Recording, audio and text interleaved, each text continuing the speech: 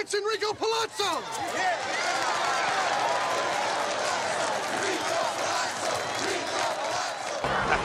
How about that?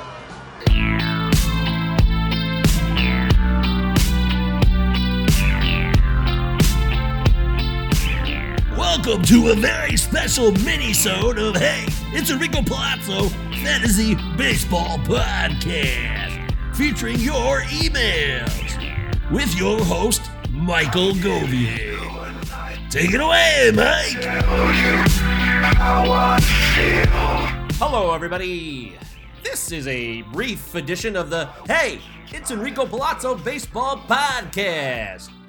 Today it's just going to be solo Govier, no Deary mixed into the recipe this evening.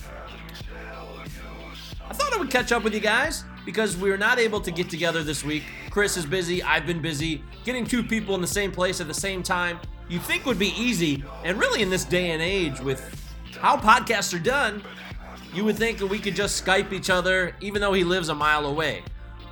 But we do it live together. We'll do it live! Bill O'Reilly shout out. We do it together face to face so that we can flow better. The microphones are here. We have it all set up in our lovely dining room here off of Washtenaw Avenue in the great city of Ann Arbor, the city of trees, with many sister cities across the globe. In Germany, in Japan, in Cuba. I digress. So I'm going to do a mailbag catch-up, call it whatever you want. You know, this is pretty much a cliche now on podcasts to have a mailbag. And we get emails from you, our loyal listeners, who we dearly, dearly adore. Thank you so much for listening. I mean that.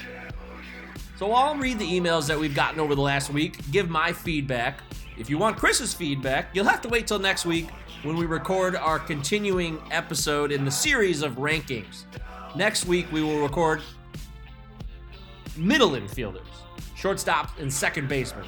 Last week, we did the corners, first and third base. We talked about Edwin Encarnacion a lot after I went back and edited the pod. He got a lot of run in the show. So if you're big on him, good luck with that. I'm not so big on him. But that's not what this is about. This is just about answering some of your questions and giving some feedback from just myself. Michael Govier. So let's get it started. You've got mail. Palazzo Podcast at protonmail.com. 2 L's, 2 Z's. Palazzo Podcast at protonmail.com. We're also on Twitter. We've got 98 followers now. Holy crap. I know it sounds lame. Like keeping score with followers is so bogus. But we have 98 followers and I'm thrilled about that. It's very exciting. So thank you for following us on Twitter. Oh, we have 99 now. We're one away from 100. That's great. Palazzo Podcast on Twitter. We're on Instagram, all that. We don't use Instagram as much, but if that's your thing, hit us up. Send us a picture of yourself with your favorite baseball player or the baseball card of that player. I don't know. Or if you have a starting lineup from back in the 90s, if you got one of those, send us a picture of Bo Jackson in a Royals uniform. Okay, so let's get into it here. Our first email from the last week comes from Larry. Larry says, hello, boys. I've caught up on all 5 episodes now, and I like what I hear. Specifically, I think you keep getting better as you go. The interaction between the two of you, sorry we can't do that this week, Larry, is great, and you know your stuff. I'm picking up some tips for fantasy, and maybe I can do better in my Knights Downtown League this year. Apparently, that's a fantasy league. Actually, I am in that league, and I think Deary runs it. Knights is a restaurant in Ann Arbor. Great steak. Woo! Beautiful steaks, beautiful menu, really stiff drinks. If you're ever in Ann Arbor and you want a stiff drink, if you're freezing your ass off and you're like, man, I need a cocktail stat, and no, detailed fancy cocktail, just a classic, Jack and Coke or whatever, go to Knights Downtown. Good stuff in Ann Arbor. Larry continues on. I also like the choice of intro music and the narrator intro of the show. Congrats on being invited to the TGFBI. Looking forward to future podcasts. The Early Drafter. Thank you, Larry. We appreciate you giving us a shout out and your support. We love it. Thank you very much. And you are the early drafter. We did talk about that. Chris did say that you were already doing drafts in January. So, hey, kudos to you, Larry. Keep it up. and we appreciate your support. All right, what else do we got here? Let's see. We already did that one, didn't we? All right, how about this one? This is from our old pal, Ricardo Montalban. He says, Bieber, Buehler, or Severino? If you have to drop one in a dynasty format, which one goes? Shane Bieber, Walker Buehler, or Luis Severino? Well, this email was written earlier in the week before we found out about Severino. It looks like the news is not good, so Severino's raw. He's gone. He's off the list immediately. And that's between Buehler and Bieber. And to me, there's no comparison. I would rather have Buehler any day of the week because he's just got the pedigree, man. He's the guy you want. The way he throws, it's so effortless. He has such a beautiful, beautiful style. And Shane Bieber, I think he's due for a little regression, possibly. I'm a little concerned about maybe he overachieved. And if that is the case, then I think it's considerable and reasonable to think that Bieber's going to slide back a bit. But Buehler's stats are a lot of fun. Last year he started in 30 games. He pitched 182 innings. He also pitched 137 the year before that. So you know you can rely on him, which is great news. With these young pitchers, as we all know, it's tough. You know a guy that you like, right? And he may not have had enough of the innings pitched and had his arm strength built up over the years to give you what you need from him. You have to wait for him. You might have to, like Chris Paddock last year pitched 140 innings, and he was limited because he has to build up to that. So it's a problem. But that's not a problem with Walker Buehler. He's coming into his own in 2020. He's going to be 25 as the season starts. Last year he had an ERA of 3.26, and his FIP was 3.01, which looks even better. His left-on base rate was 71%, so there actually could be improvement on that. It was 78 in 2018. I love Buehler. I think Bieber is going to slip back a bit. Buehler gives you a 10.6 K per 9 as a starting pitcher. You got to love that, especially if you're in a league that does rates. You're going to love having a starter who can give you those kind of numbers. So, hey, of the three of those guys, Bieber, Buehler, obviously Severino's out. Give me Buehler. And the next question is, Blackman's descent or Alvarez's rise? Lord Vader, rise. I think Jordan Alvarez is the fun guy, right? Blackman is always in my home league called Bless You Boys, which is a keeper league. This year we kept 6. We do a rotation we went from 10 to 8 to 6, and now we're going to get back up to 10. Blackman is always a hot topic on the show, and for those of you that are in the league listening now, you know what I'm talking about. He's getting older, but he still produces, and there seems to be this kind of dismay for Charlie Blackman. The steals have gone down, as we know, and that was one of his selling points, especially in roto leagues. I think the Blackman will give you what he gives you every year. You know, you could always rely on him to score runs. He plays in Coors Field. It's just never a problem with Charlie. And it's not like he's totally put out to pasture. He's 33 years old, and he's still in a 4-year, $77 million contract that runs through 2021 with player options beyond that. So Charlie has been around for a bit, but he's got a few good years left in him. He's just not stealing bases anymore. Last year he stole 2. 2018 he stole 12, and the days of him stealing 43 bases, which he did in 2015, are long gone. I say give me... I think you got to go with the Alvarez rise, although the questions about what's going on with the Astros will concern people, but don't get caught up in the moment. Think big picture, know that there's still a great lineup in Houston, and Alvarez had one of the highest weighted runs created over the last 20 years of any rookie since 2000. I read a stat a couple months ago that caught my eye, and he was on a list of some really great players and who are still studs today. So I think Alvarez's ascension, not Blackman's descent, is where the focus is. Part 3 of Richard's question. Phil Collins or Peter Gabriel? Gun to your head, which one's music are you stranded with on an island with no other options? This makes me really sad. I don't think I should answer this because Chris would love to be here for this question. I know he would pick Peter Gabriel all day. Personally, I like Phil Collins over Peter Gabriel, though both are fantastic. In Your Eyes is a romantic tearjerker, but Phil Collins just has certain songs that really hit me and touch me. I mean, they're fun, danceable songs like Sussudio. There's also songs like being a part of Genesis. Obviously, Phil Collins and Peter Gabriel share that connection. But the Genesis songs with Phil Collins are great too. Yeah. It's always the same, it's just a shame, that's all. Love that song. I go Phil Collins. Take Me Home, Just Another Day in Paradise. Love that song.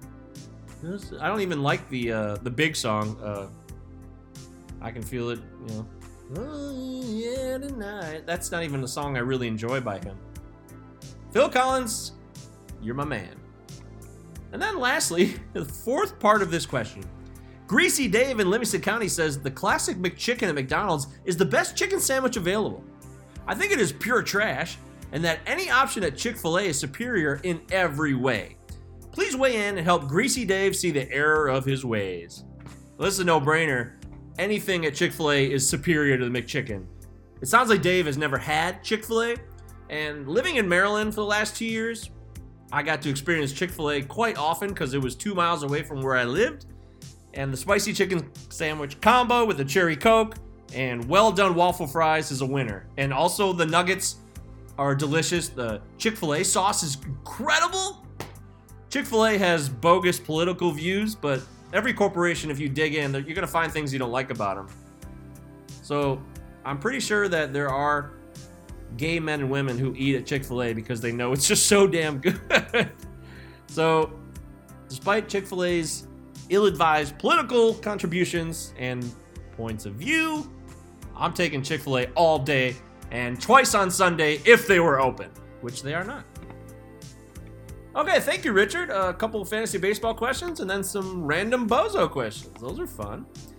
All right, next email is it's Larry again. Hey, Larry. Okay, so this was a few days later. Larry checks in with a scenario. End of draft selection needed, and asking your opinion on these infield, outfield, and starting pitching choices. How would you rank them? Which is the best pick? Okay, so Larry wants to know end of draft selection needed, and he wants to get an opinion on this infielder, outfielder, and starting pitching choices, and he wants us to rank them and which is the best. So infield, Yandy Diaz, Kevin Newman, Tommy Edman.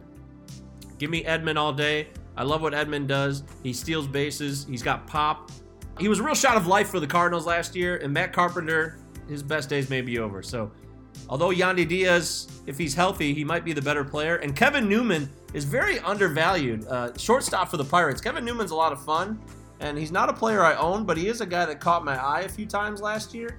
So I'm certainly going to keep an eye on Newman. It's a crappy lineup in Pittsburgh this year, obviously, but I kind of like what Kevin Newman showed in limited duty. He's only 26 years old, and he can do quite a few things for you. 16 steals with 12 home runs, 64 RBIs, and he hit 308s last year with an on-base of 350. In 130 games, he hit 308, so that's legitimate. His walk rate's low at 5%, but I think this could be someone who busted out in a heartbeat, kind of a flash in the pan, or he could be a legit player. I think he's legit. I like Kevin Newman a lot, and I'm going to pick him, even though I like Tommy Edman a lot. Give me Newman of those three, Larry. And then for outfield, he's got Mike Tauchman, Cole Calhoun, and Avisail Garcia. Remember, these are like end of the draft selections that Larry is pondering. So Mike Tauchman, Cole Calhoun, or Avisail Garcia. I'll take Garcia all day. I think he's going to flourish in Milwaukee, playing in Miller Stadium, or Miller Park. I call it stadium. I really love Garcia. I've always loved his bat. He always hit the ball hard. That's been his thing. And he was going to be the next Miguel Cabrera when he was on the Tigers, but it just never popped. And now that he's 28 years old, he's 6'4", 250 pounds. He plays well when he gets opportunity, but he doesn't walk much. So if you're a fan of OBP leagues, you want to watch out for that. But he can hit for average at times. Last year he hit 282 in 125 games for Tampa Bay.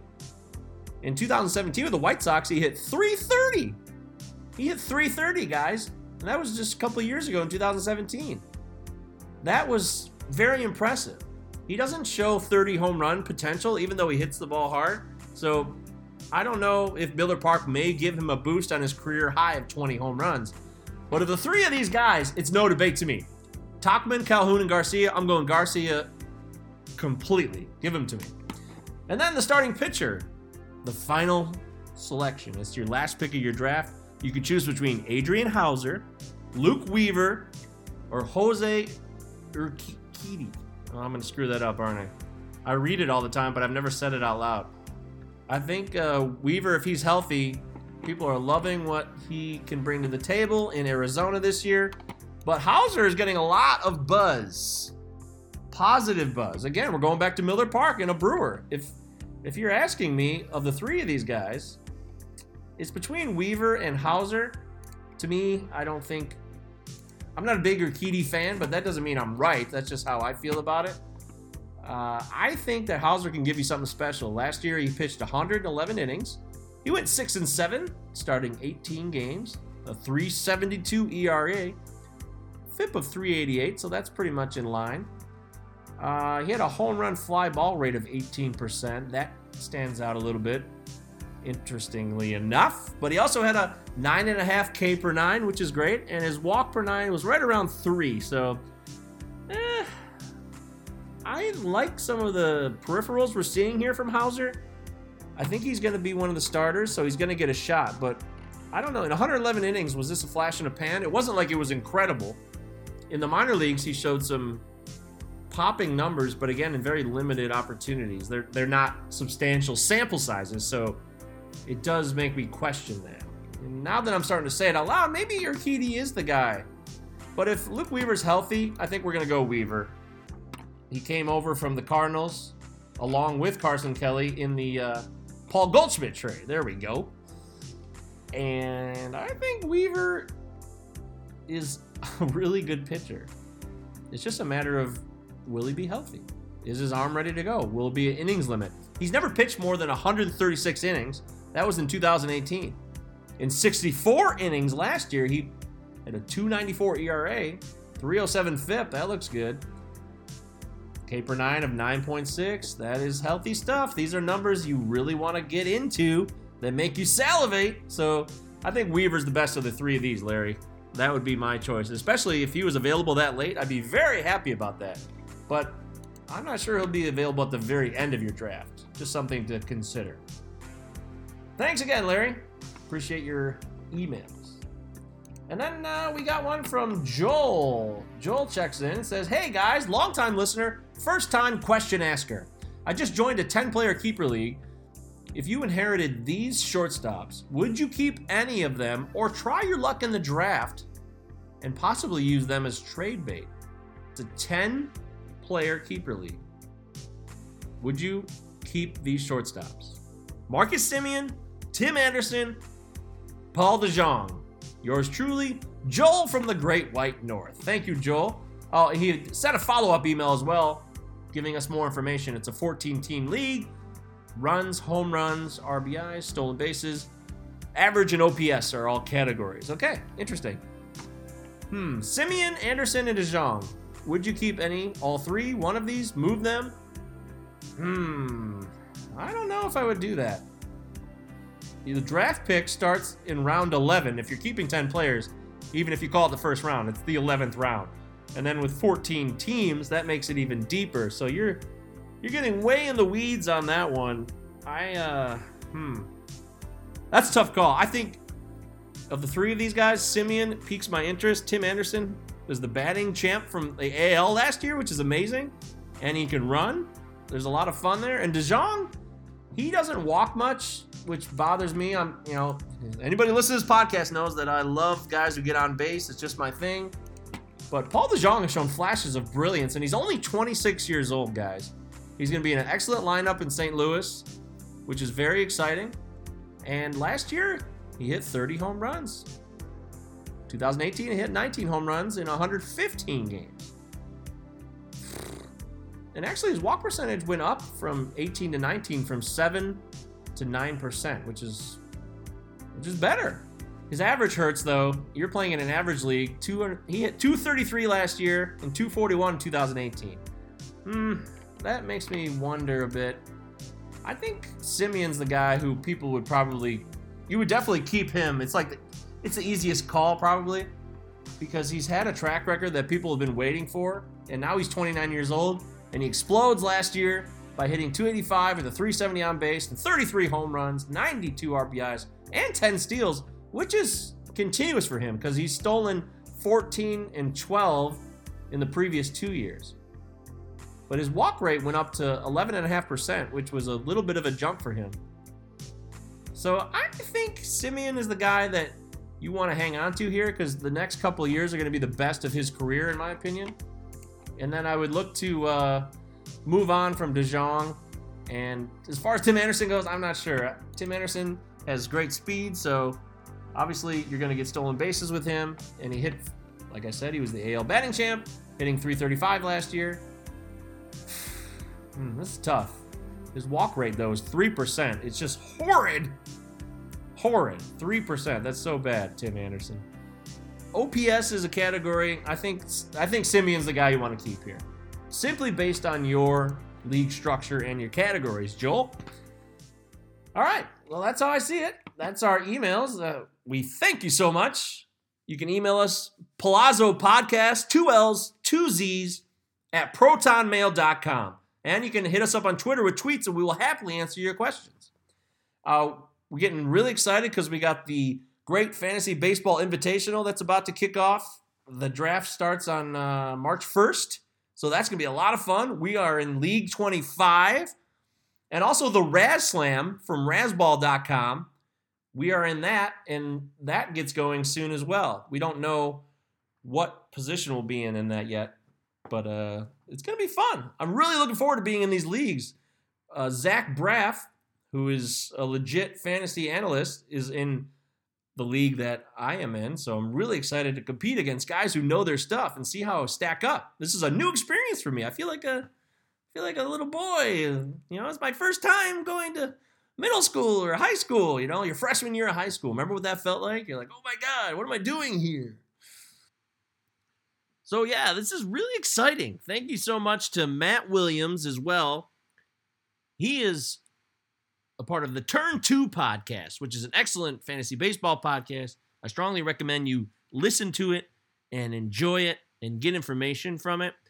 He has included me in a best ball showdown, which is the first time I'm doing a best ball league.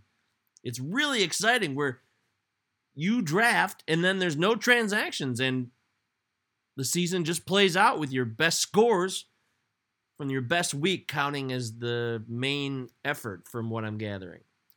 I admit I've never done best ball. It's one of the last formats I'm foreign to. So thanks to Matt Williams for including me in on that. That draft is at 12 o'clock Friday.